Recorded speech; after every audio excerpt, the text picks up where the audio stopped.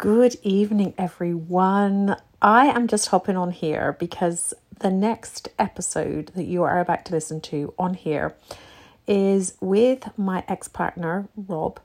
And we did a bit of an interview together about when we were together and the cheating that occurred in the relationship.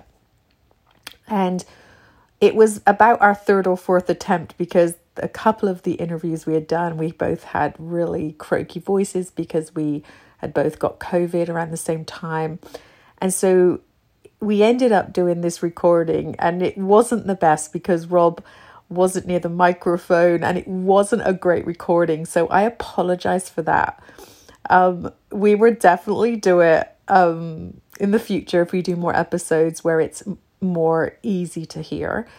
But I just wanted you to know that we thought because it's done so authentically, we'll just upload this podcast anyway because, you know, we were, like I said, we'd done a couple of other recordings and they were better quality, but at the same time we had sore throats and everything else. And it's just a difficult thing to actually sit down there and do an interview on this subject actually. And so we ended up just doing this chat and I thought, you know what, let's just upload this one. And because we did tackle some of those things about what happened in that relationship and Rob sharing his own thoughts on things.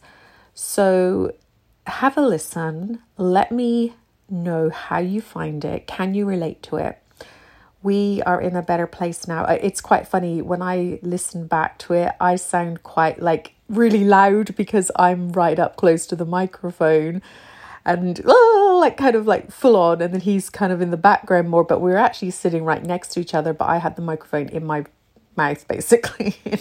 So yeah, but you get the gist and I hope you find it interesting and a bit enlightening. I think, you know, we can learn, right? And I can honestly say it feels really good to get to a place where I feel so comfortable talking about things that have gone on in my own past and feel that trauma out of my body. And so for me, it was really therapeutic as well that, wow, I can sit down with this ex-partner and have conversations that I could never have had in the past. And it goes to show when you do the work, you can heal. You can get to a place where there is no more trauma. There is no triggers. And you know, it is the most incredible feeling. And, you know, I feel like me and Rob could do more podcasts in the future about other things and go more in depth with certain things about the inner child work, about trauma healing, about expressing feelings, emotional unavailability and all that kind of stuff. But it was just really interesting for my own healing just to have that chat as well and for him to actually be wanting to do it. He wasn't comfortable, but at the same time he said, I don't feel really comfortable about doing this, but I actually want to because I feel like it's important and I feel, you know, it would be helpful to some people as well to know that we all go through shit and we're all struggling in certain ways.